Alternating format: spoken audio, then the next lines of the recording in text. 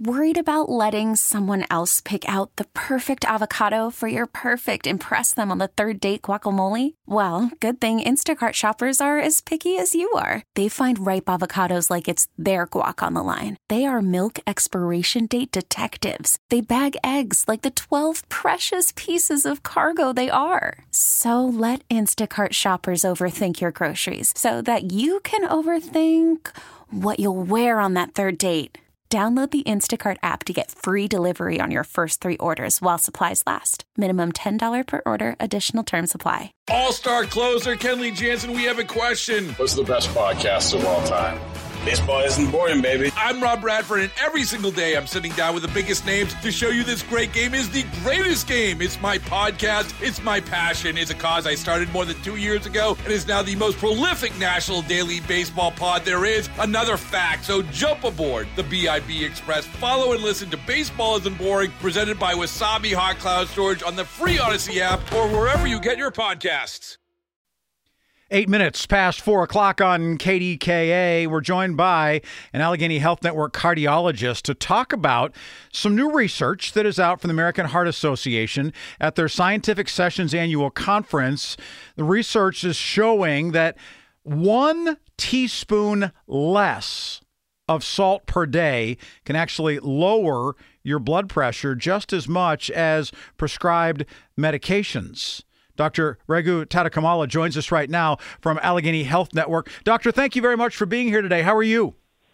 I'm great. Thanks for having me, Rick. So help people to understand, as we sort of get started here, the American Heart Association and this scientific sessions, this annual conference, what are the types of things that are typically discussed at those annual meetings? Is it pending research? Is it stuff that's in progress? What is discussed there? There's a lot of stuff discussed there, but the stuff that makes the news is what they call late-breaking trials. So these are trials that may not have even been published yet, but people are trying to get advanced word out so that people are aware of them. So we have known the link between salt consumption and hypertension, high blood pressure, for how long? When did that first become sort of accepted as being something that can be problematic for people who have high blood pressure? This has been well known for a long time, probably 40 or 50 years, so it's nothing new. So this kind of reinforces what we already know and the contribution of salt to high blood pressure and how reducing salt can help with that.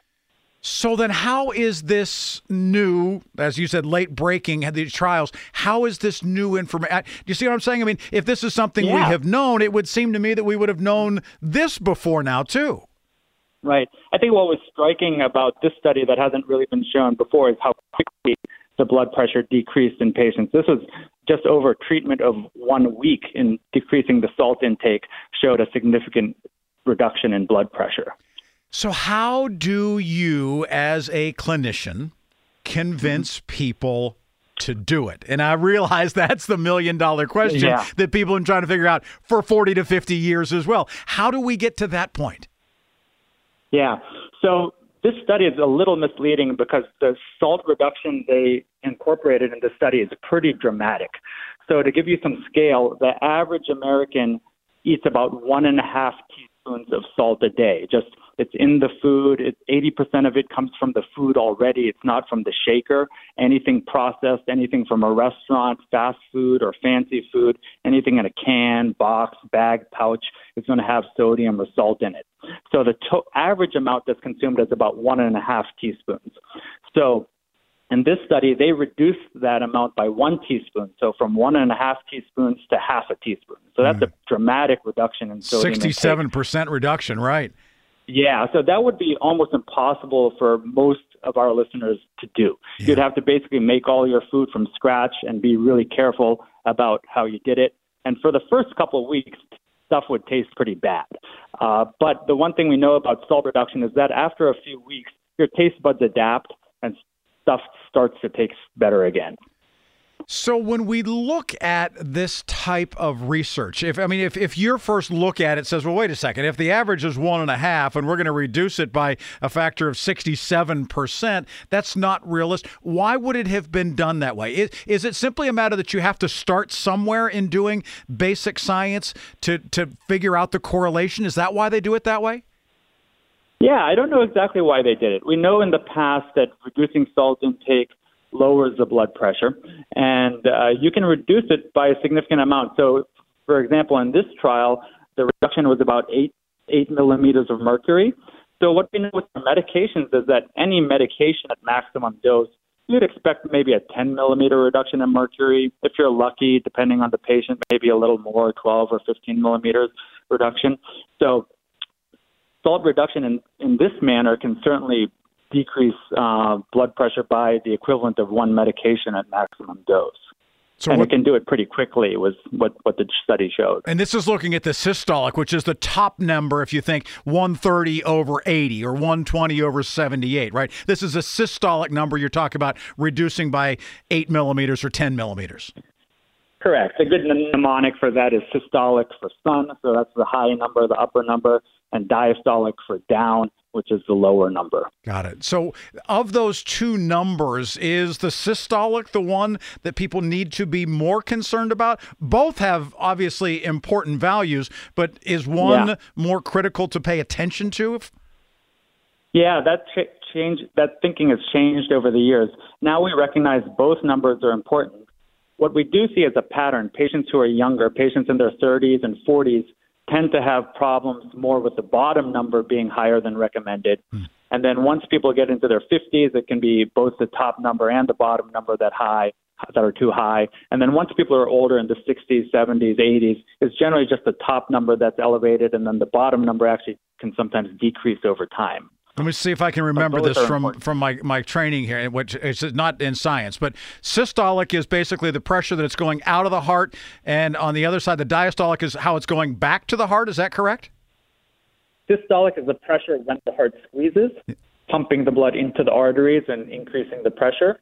And then the diastolic is when the heart relaxes and the blood pressure dips down right before the next heartbeat. Before the next beat. Okay. So then this salt number here, even though we may not be able to reduce it by the amount they're talking about in this study, it still shows that reduction can have a significant change and very, very quickly. I think that's probably a big key takeaway to this study, isn't it? Yeah, absolutely. I think we don't expect patients to starve themselves or eat entirely bland food, but we think it's helpful for patients to decrease the amount of sodium intake, eat less processed food, eat out less. And the other thing people can do is increase potassium intake. Potassium offsets sodium and works against sodium. And potassium is found in fresh fruit, fresh vegetables, lean meats, low-fat dairy like yogurt and low-fat milk. And that can help reduce the blood pressure by eating those foods.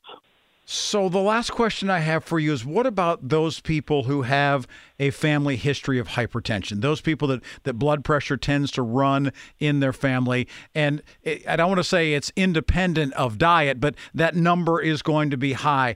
Does findings like this help you as a clinician in those cases? Yeah, absolutely. So one thing I always say is genetics runs in families, but so do eating habits. So that may be a significant component of it. We also know some people, in addition to eating higher amounts of salt, their body may be more responsive to salt. So we see some people who it's an interplay of genetics and diet, where the two together can increase the blood pressure. So even if you do have genetics increasing the blood pressure, that doesn't mean you can't decrease it with healthy lifestyle and lower sodium. You can still get it down by those methods. So what should our takeaway be from the findings of this American Heart Association's scientific session? Eat less salt, eat more vegetables, eat less processed foods. It's not easy, but it's worthwhile. We know that high blood pressure is a leading cause of heart attack, stroke, kidney disease, people ending up on dialysis, and controlling it's very important. Dr. Raghu Tadikamalla joining us here from Allegheny Health Network, a cardiologist with AHN, talking about recent findings from the American Heart Association. Raghu, thank you very much for being here. Thank you so much. Yep, always good to hear from him, and always good to go to the experts and find out from those who are in the field what it all means. All-star closer Kenley Jansen, we have a question. What's the best podcast of all time? Baseball isn't boring, baby. I'm Rob Bradford, and every single day I'm sitting down with the biggest names to show you this great game is the greatest game. It's my podcast. It's my passion. It's a cause I started more than 2 years ago and is now the most prolific national daily baseball pod there is. Another fact, so jump aboard the BIB Express. Follow and listen to Baseball Isn't Boring, presented by Wasabi Hot Cloud Storage on the free Odyssey app or wherever you get your podcasts.